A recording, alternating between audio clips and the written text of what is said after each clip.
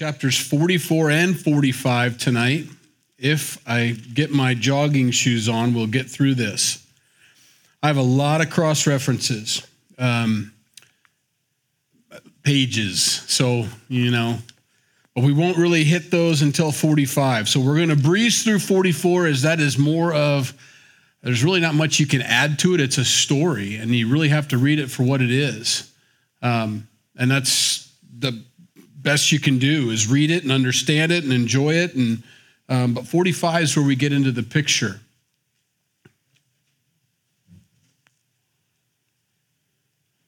While I'm waiting, thank you all for your care and your concern for the loss of my mom.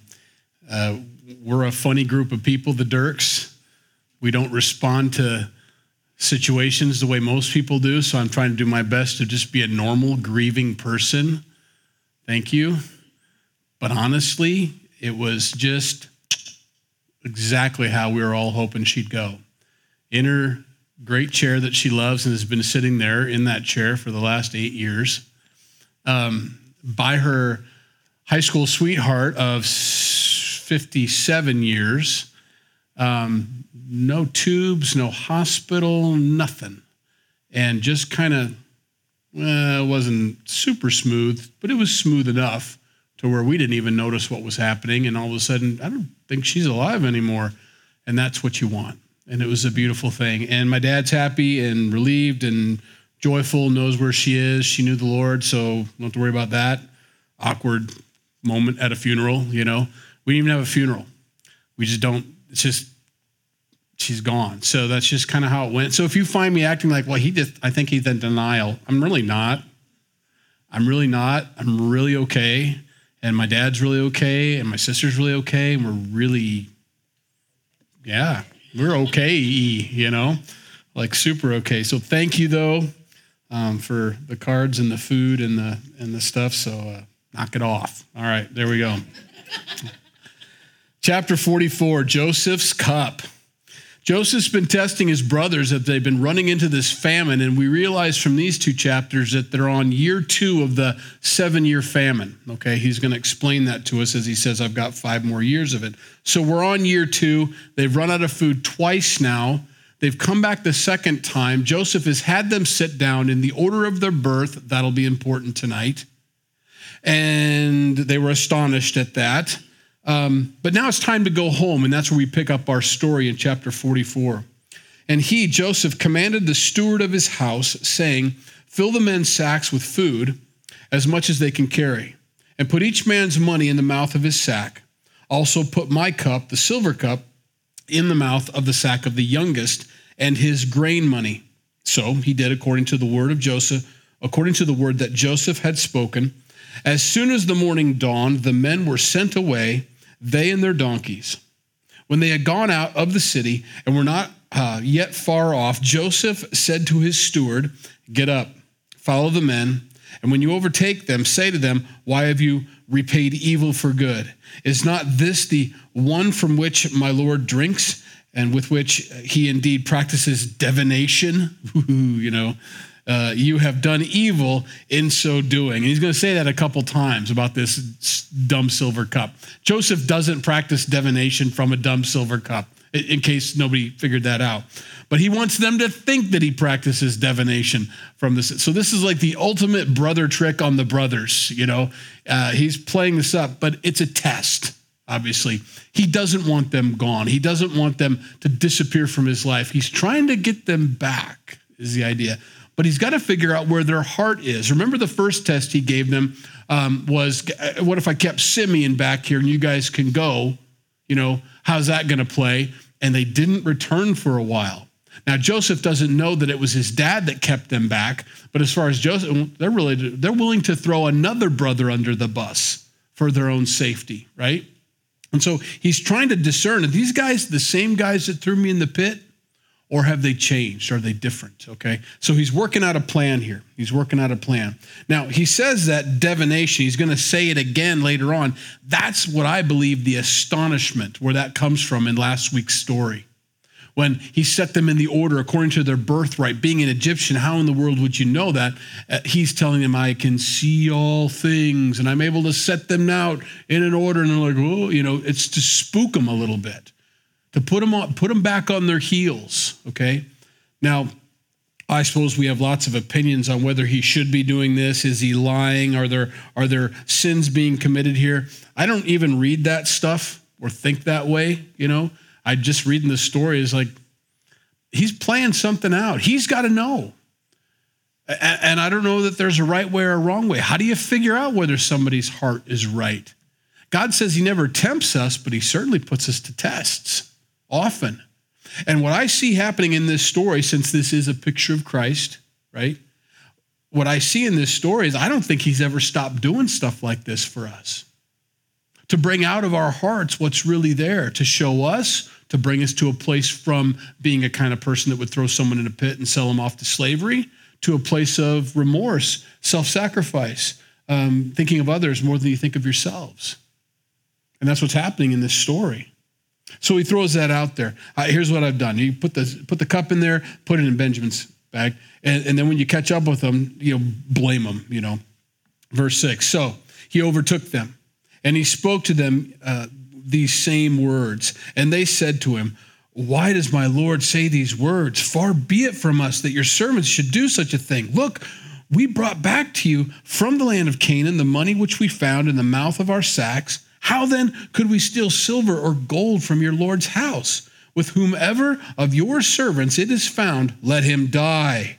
And we also will be my Lord's slaves. So they're super confident none of them did it, right? Super confident. I mean, overly confident. This reminds you of that moment when they said, hey, if we don't bring back Benjamin, you can kill my 2 sons. Not a great plan, but I understand the enthusiasm and you want to try to put emphasis on it. And so that's what they're doing. We'll be your slaves and you can kill the one who's got it. And he said, now also let it be according to your words. I've heard you. He with whom it is found shall be my slave and you shall be blameless. Just tweaking it a little bit. Well, let's not kill him. I mean, it's just a silver cup, for goodness sakes. We'll just make him our slave, and then you guys can go your way, because it's not your problem. You didn't do it. All right. So then each man speedily let down his sack to the ground, and each opened his sack. So he searched, and he began with the oldest and left off with the youngest, and the cup was found in Benjamin's sack. Then they tore their clothes, and each man loaded his donkey and returned to the city. They got to walk back, but they tore their clothes. That's the most important part of the story here. Tearing your clothes back then, we don't really do that so much. Well, maybe some people do, but that's a sign of mourning. Some would actually rip all the clothes off, put sackcloth on, a humble sort of outfit, and then throw ashes on their head to make them look like they're really poor and disgusting, and kind of beat yourself up a little bit. And so that's the idea. Well, they tore their clothes in mourning, which is a good thing. It's their way of showing they're really, really broken up about it. I mean, most of you know that, but this is what Joseph's looking for, is why I emphasize it a little bit tonight. He's looking for some torn clothes. He's looking for not just, sorry, I got caught, not just I can't find a way out of it, but some genuine remorse. I got asked the question when I spoke so vehemently about just believing. That's all there is to salvation, just believing. And I'm afraid some misunderstood me as if, well, that's not all there is. Even the demons believe and tremble. That's not the same thing. Believing on Jesus for your salvation means you understand that you need a Savior, why you need a Savior, from your sins, and so on. It's all there. Believing in Jesus is a completely different thing. Everybody knows Jesus was a historical figure. That's not what I was talking about. I'm believing on Jesus, and that is truly all you have to do. Believe on his work at the cross for your sins. You can't add to it. You can't accessorize it. You can't make it better with your good works. It's complete, total, and amazing what happened at the cross. Believe on Jesus Christ. Well, when we look at this story here, the tearing of the clothes shows genuine repentance. It doesn't help the matter. Benjamin's not saved. It's not going to remove, it doesn't take away the bad consequences that are coming. And yet we're still showing the remorse. There's a repentance here, is the idea. There's repentance here. So they head back to the city. So Judah and his brothers came to Joseph's house, and he was still there. And they fell before him on the ground, and Joseph said to them, "What deed is this you have done? Do you not know that such a man as I can certainly practice divination?" Well, I think he's using that word pretty loosely. He does have pretty good dreams, and he can tell you what they are. Even if he doesn't have the dream, remember with Pharaoh and the baker and the cupbearer, he could tell you. So divination, sort of. I mean, he hears from God exactly what these things mean, but it's not like what we think. When I think of divination, I think of some gypsy lady, with jingly in the incense and the crystal ball. That's what I think of, and that's that. And he's letting them believe that too. I mean, he certainly is. He is playing it up. But that's what he's getting at. Don't you know that I know that these things, don't you know you can't hide anything from me? Is the idea. So that's a good starting point for the next conversation we're about to have, he says. Don't you know you can't hide anything from me? Then Judah said, "What shall we say to my Lord? What shall we speak? Or how shall we clear ourselves? God has found out the iniquity of your servants. Here we are, my Lord's slaves, both we and he also, with whom the cup was found. We're all your slaves. There's no way out of this. There's nothing we can say. I mean, we're guilty. You found us out." And he's not talking about the cup. He's talking about Joseph. It's finally come to a head. The guilt these guys have been living with for who knows how long, 20 plus years, of selling their brother out of bitter envy, is now coming to a surface like, this is exactly what we deserve. And so if Benjamin stays, we all stay. We're just going to be your slaves. That's just how it is. They've resigned themselves to the fact that they deserve whatever they have coming. That's a huge step.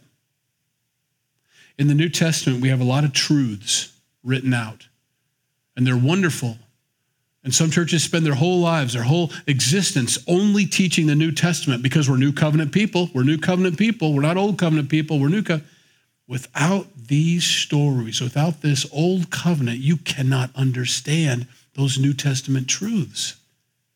The whole picture of Jesus is being laid out before us in the person of Joseph. Not perfectly, but there's a whole lot of things we can ascertain from the way Joseph responds to his Jewish brothers, which explains a whole lot of things that are about to happen in our world today, as Jews will get their second chance to receive their Messiah that they rejected the first time. This is the second coming of Jesus that we're reading about right here. It's so important to understand this and to get the heart of the Father towards them, but also towards us.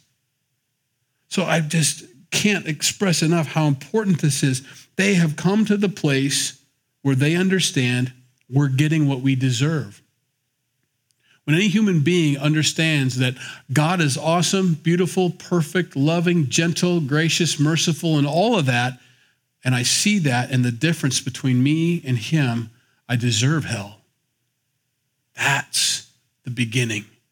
The fear of the Lord is the beginning of wisdom. That's where it starts, that understanding, this complete repentance here. Hey, send me. There's absolutely nothing I could say to you that could justify the things I've done. You're just, I'm not. And that's when the good news steps in of Jesus Christ. I'm glad you see it. This whole thing was meant to bring you to a place where you can see your guilt, where you can see your shame, where you can see the difference between holy and unholy. Now, I've got great news for you. My son, Jesus Christ, has taken that penalty for you. It helps us understand. And all of a sudden, the weight we felt of guilt, shame, and we deserve it is now lifted. And that's what's happened here.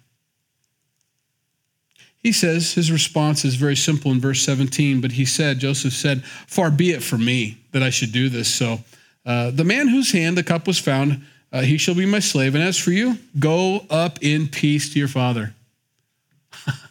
Well, that ain't going to happen. I mean, they can go, but there ain't no peace about it. You remember what he told them, and that's what we're going to hear the whole thing over again right now. As Judah comes up close to Joseph and whispers in his ear, let me tell you what this is going to be like. There ain't no peace that's going to happen. We're going to go back to our dad and we're going to tell him, the one you told us and made us promise that absolutely nothing was ever bad going to happen to him, guess what? He ain't with us. And so he's going to try to explain to Joseph, this is going to kill my dad. But I want you to see Judah's heart as we read this. This is a huge step for him. A huge change. Nothing has changed with Jacob's love for these 2 of the 12, right? I love Joseph more than any of you all. I love Benjamin more than any of you all, and it's very well established, and that's how the whole thing started. And yet nothing has changed in those relationships, but Judah's heart has come to the place of, and we'll read it and you can see it, then Judah came near to him and said, "O my Lord, please let your servant speak a word in my Lord's hearing. And do not let your anger burn against your servant, for you are even like Pharaoh. My Lord asked his servants, saying," he's bringing them back to the first time they met, "Have you a father or a brother?" And we said to my Lord, "We have a father, an old man, and a child of his in his old age, who is younger. His brother is dead, and he alone is left of his mother's children. And his father loves him." Remember when we said that to you.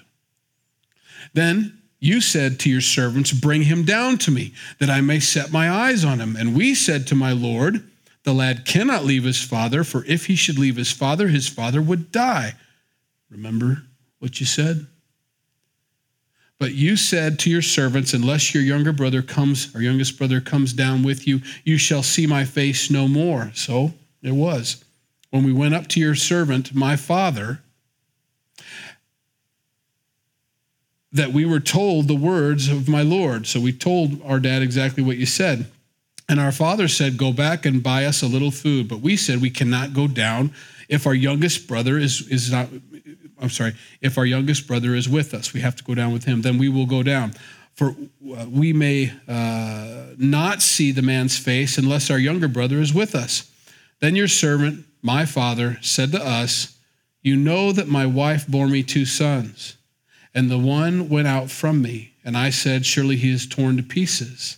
And I have not seen him since. But if you take this one also from me, and calamity befalls him, you shall bring down my gray hair with sorrow to the grave.'"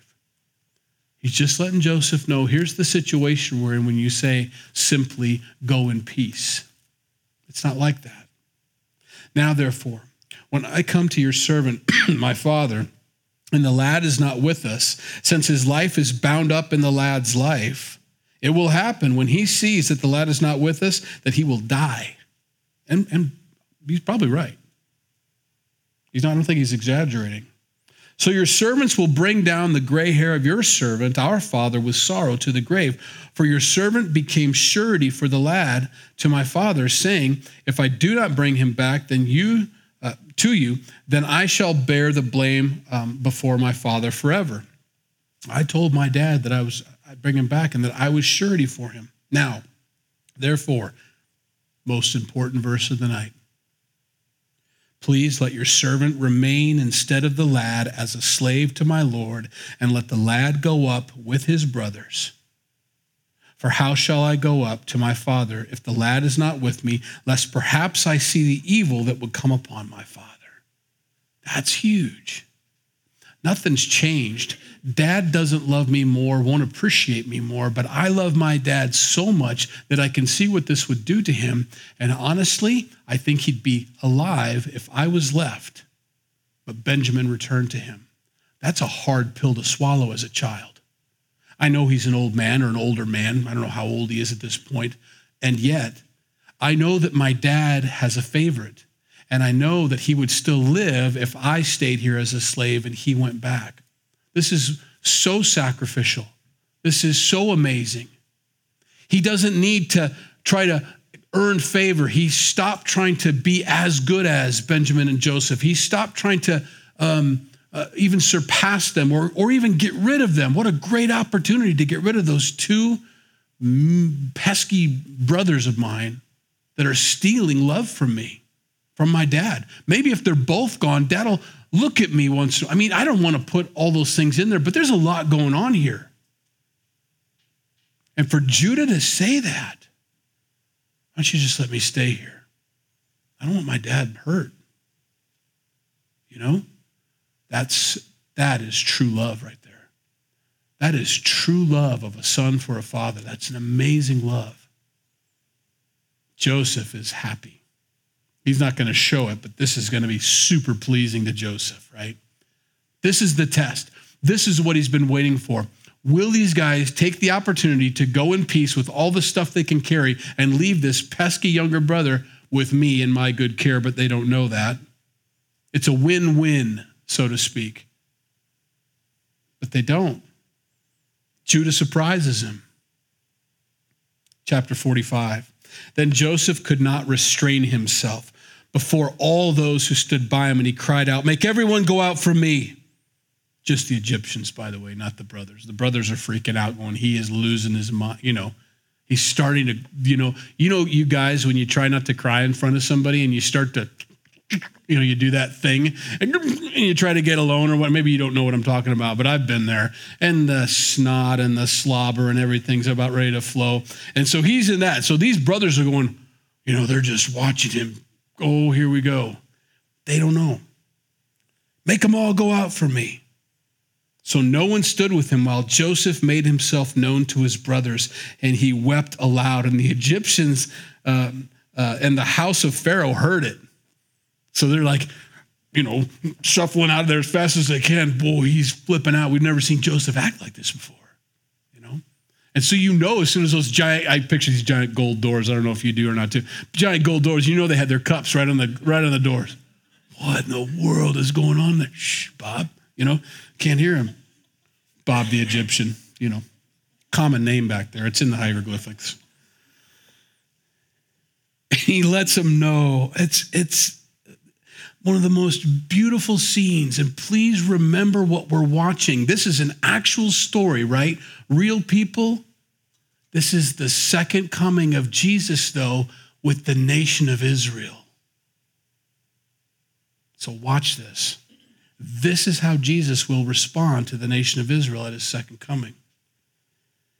Everybody out for me.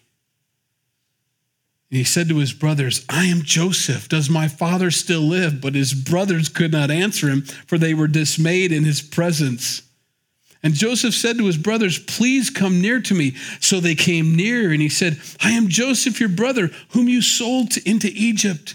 But now do not therefore be grieved or angry with yourselves because you sold me here. For God sent me before you to preserve life. For these 2 years," there's where we understand where we are in the famine.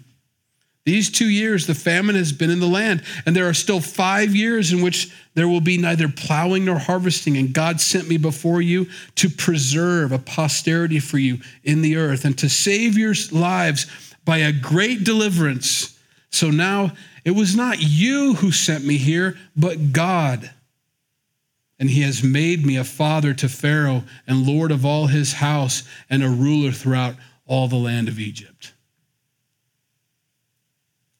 That's so important to hear that. "Do not therefore be grieved or angry with yourselves because you sold me here." I don't even want to think that way. I don't want you to think that way.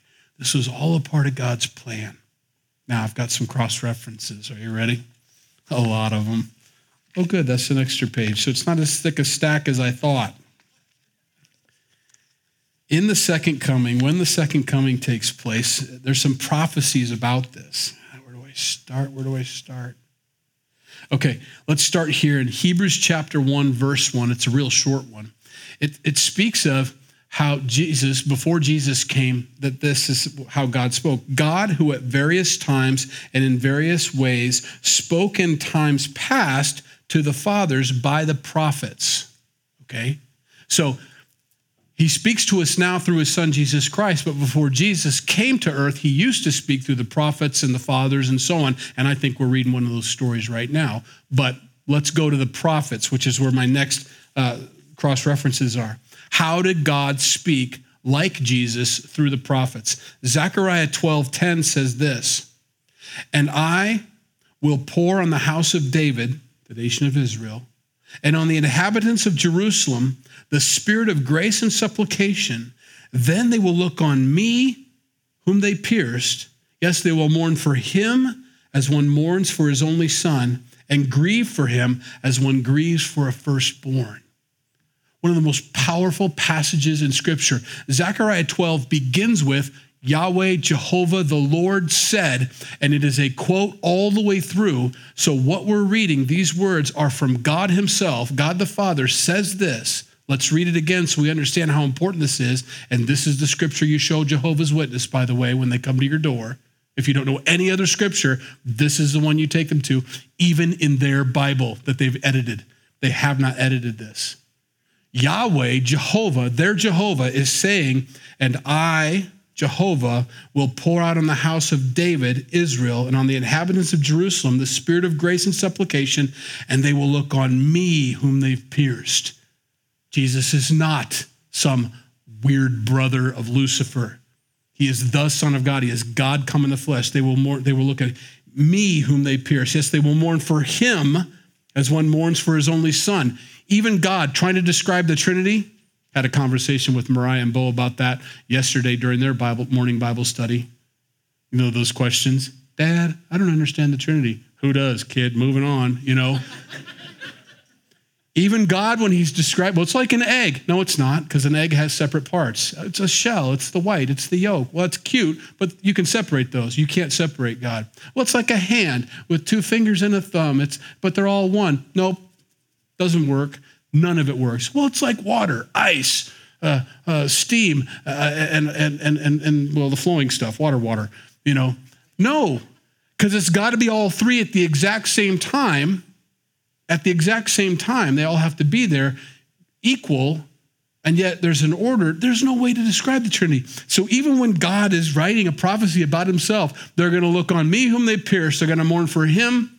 Even he's toggling between third person, first person, trying to figure out how to describe it to us. Granted, I'm not saying he's dumb at all.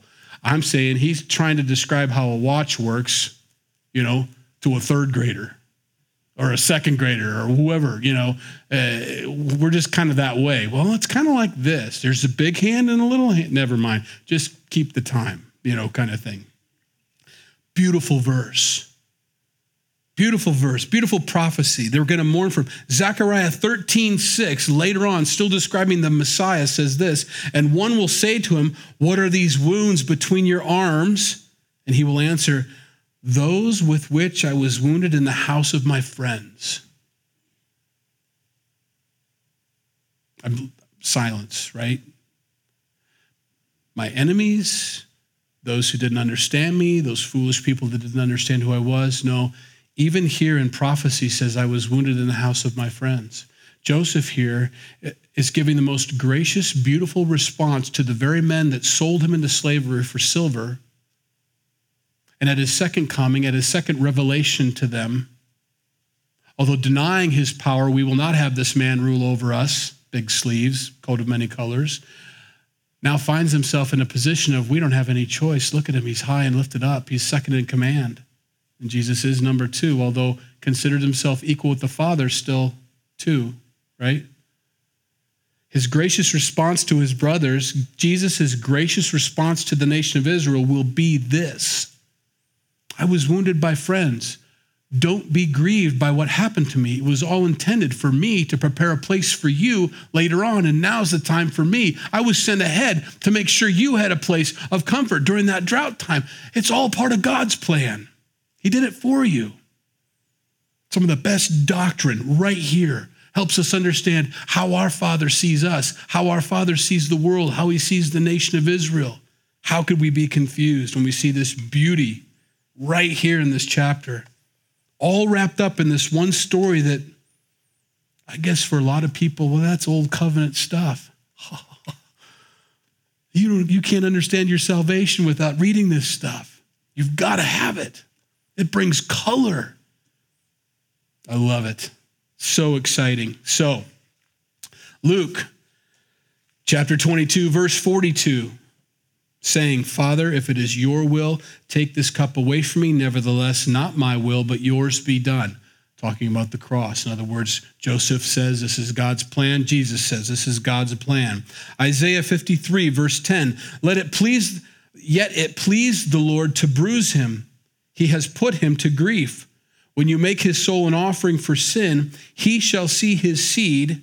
He shall prolong his days, and the pleasure of the Lord shall prosper in his hands, or in his hand.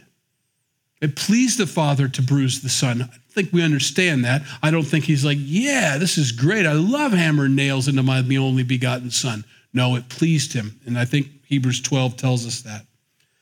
Looking at Hebrews 12, verse 2, looking unto Jesus, the author and finisher of our faith, who for the joy that was set before him endured the cross, despising the shame, and has sat down at the right hand of the throne of God. Yeah, that was not a fun day. It was honestly not a fun life for Christ down here on earth.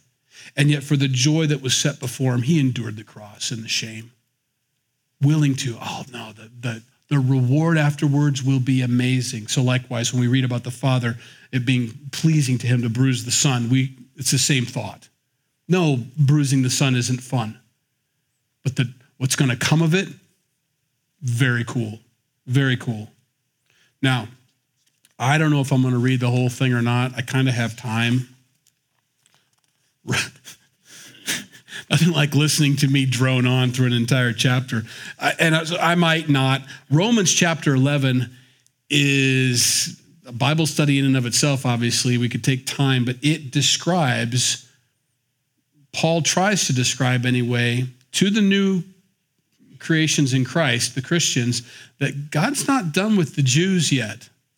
That replacement theology that is still packed into a lot of our minds from different churches we grew up in. See, I grew up in a church, never picked up on any of that stuff, so I was somewhat a blank slate when God got a hold of me, so it was easy to write. Not a lot of erasing, but a lot of churches you grow up in or grew up in gave you specific doctrines that aren't true.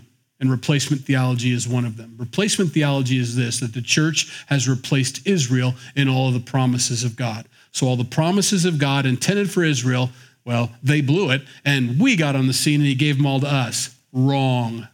Absolutely wrong. Complete false doctrine. And that takes some erasing and some scrubbing. And I understand that. It takes time to bring into what do you mean? Because we're all going to get saved this way. Paul even said so. We need to be saved like they do. When he was speaking of the Jews in front of that Jerusalem council, and he was describing the grace and the mercy that the Gentiles were getting, and they're like, well, that's fine, but they need to be circumcised, and they need to have this. And he's like, no. Paul, the Jew, part of the Sanhedrin, said to the Jewish guys, no. We need to be saved like they are. In other words, we need to be grafted in again. We need that grace, that mercy. Circumcision avails us nothing. It means nothing. None of that. So Romans 11, let me read it to you as Paul tries to explain thoroughly what's going on. I say then, has God cast away his people? Certainly not.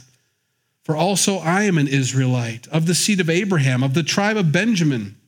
God has not cast away his people, whom he foreknew.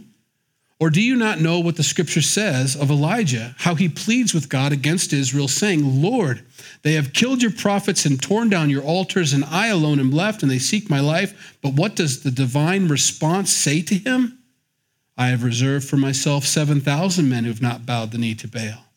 Even so then, as this present time there is a remnant according to the election of grace, and if by grace, then it is no longer of works, otherwise grace is no longer grace. But if it is of works, it is no longer grace, otherwise work is no longer work. Whole Bible study in and of itself there. What then? Israel has not obtained what it seeks, but the elect have obtained it. And the rest were blinded, just as it is written. God has given them a spirit of stupor, eyes that they should not see. He's explaining why they're not getting it like you're getting it, Roman. And ears that they should not hear to this very day. And David says, let their table become a snare and a trap, a stumbling block and a recompense to them.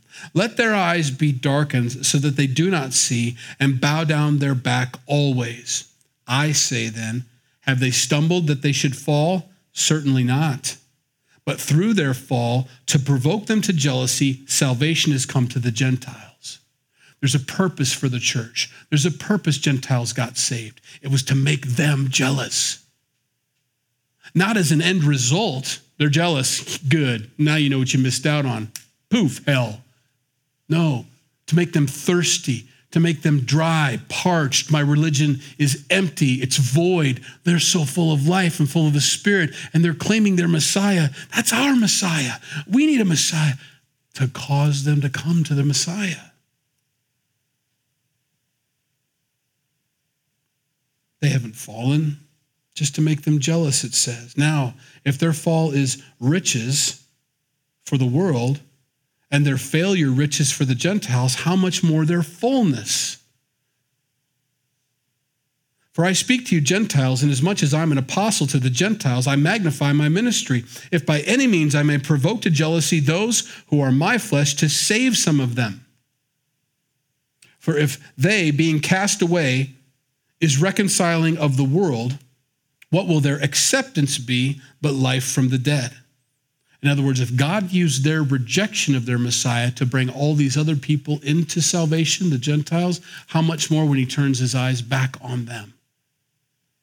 It's a great salvation. It's a moment like we're reading in chapter 45. It's that beautiful. It's that amazing. And we're going to stand there going, oh, this is fantastic when we're up there. Look at him. Jesus, the Jewish guy. I think sometimes we forget Jesus is Jewish.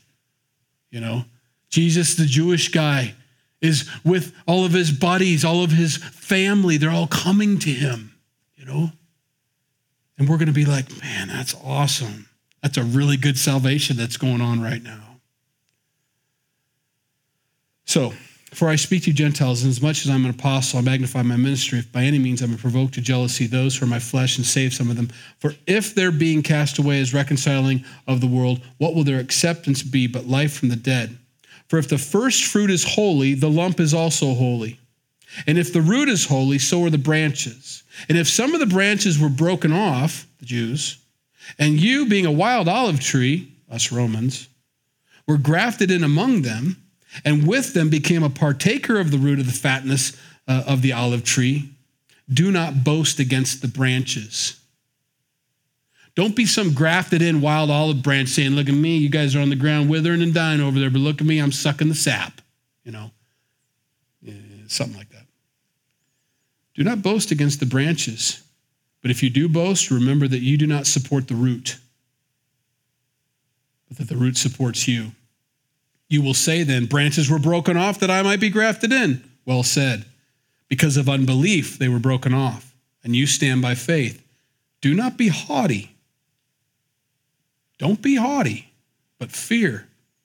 For if God did not spare the natural branches, he may not spare you either. This is a smackdown. There was an attitude in the church just like what we see with replacement theology. Those dumb Jews over there, they don't even know what they're missing. They don't even know. Yeah, but look at us, you know. Don't even be thinking that way. Because if he snapped them off from unbelief, he could snap you off too from unbelief.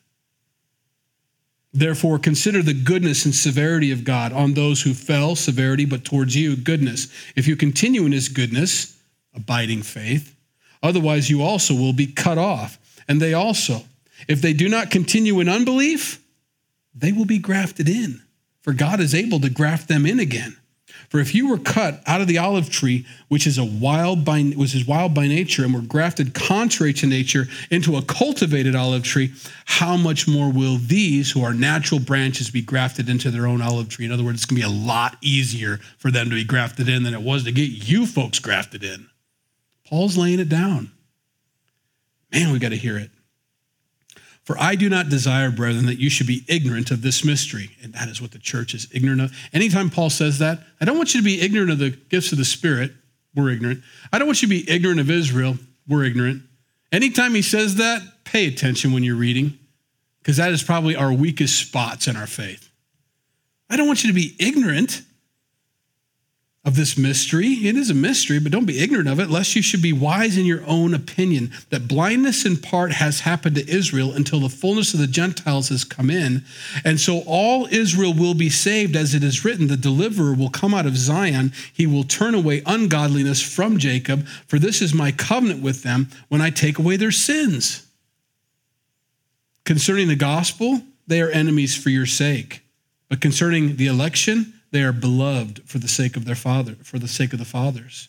For the gifts and the callings of God are irrevocable.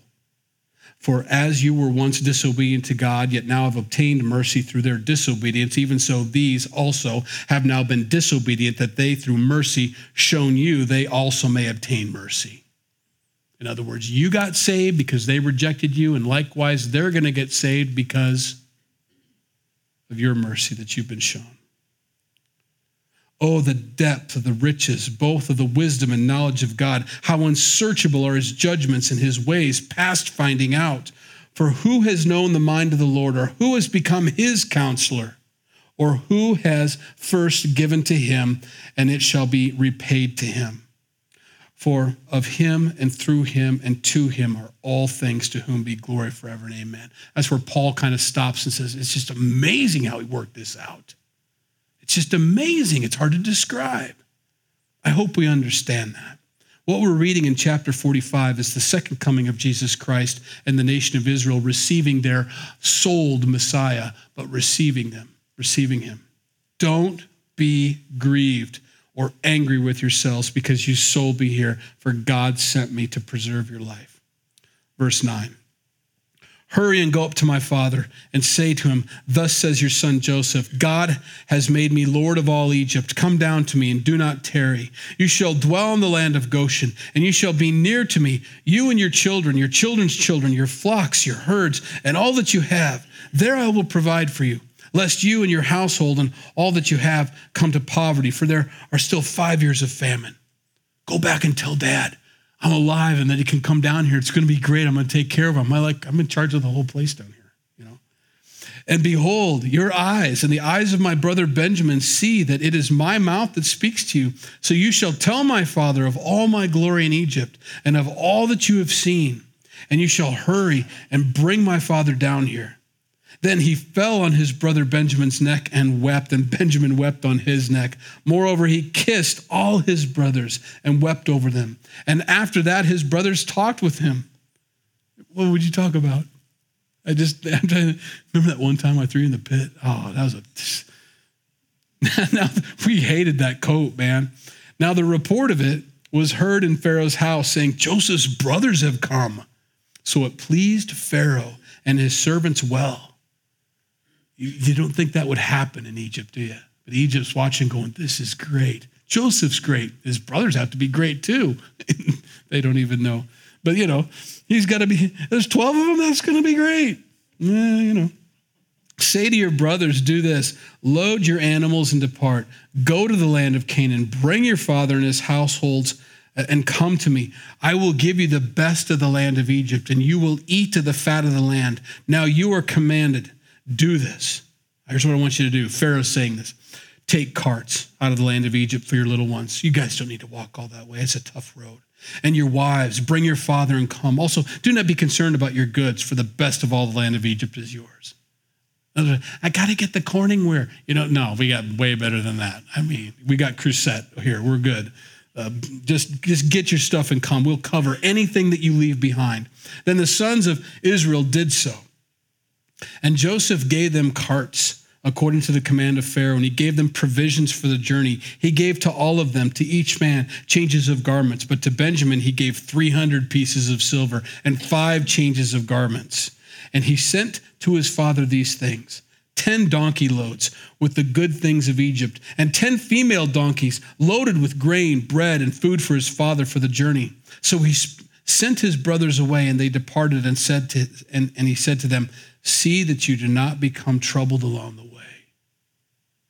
Circle that in your Bibles. So important.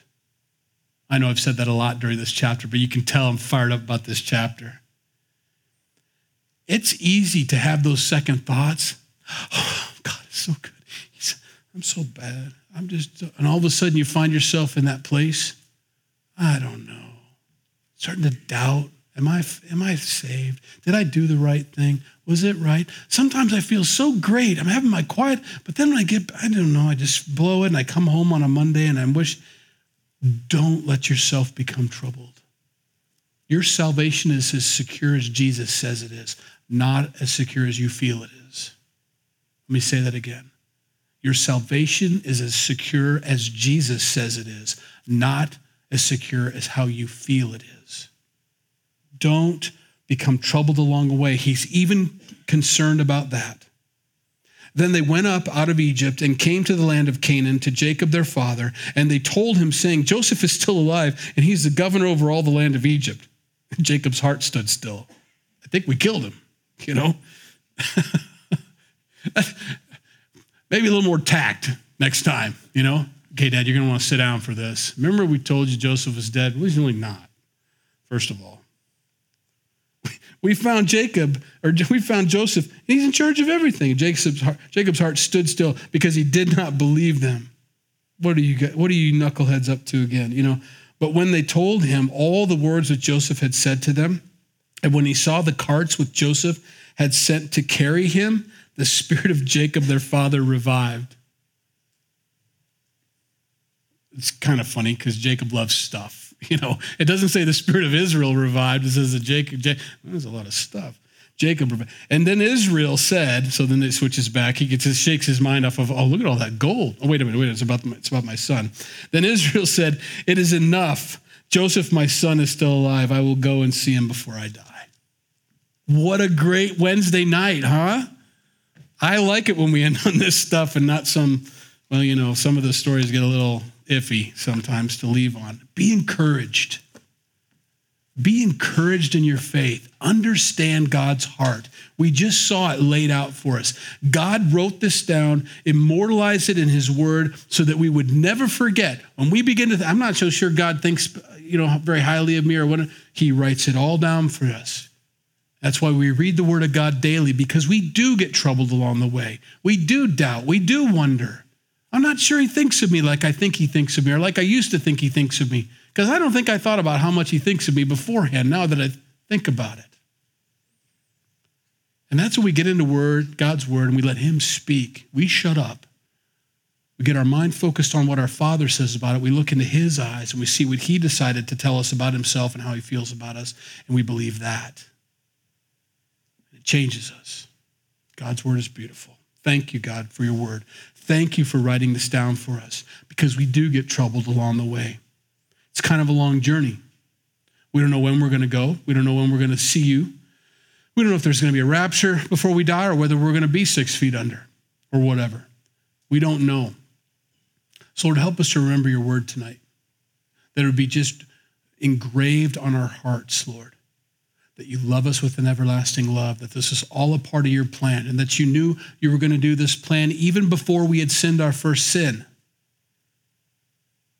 And even after we sinned our last sin, God, it's all covered under the blood of Jesus. We thank you for this. Thank you for the sound doctrine we get from your word as it interprets itself, as you lay it out clearly, and the thread of the nation of Israel is throughout from Genesis to Revelation, and the beauty of it. And your plan is magnificent. I agree with Paul. Your ways are past finding out. Who'd come up with a plan like this? Who would ever think this way? But you did, and it's perfect. So we love you. We love you. We love you, Lord. We thank you. In Jesus' name we pray. Amen. Have a good night, guys. If you need prayer before you go, we'd be glad to pray with you.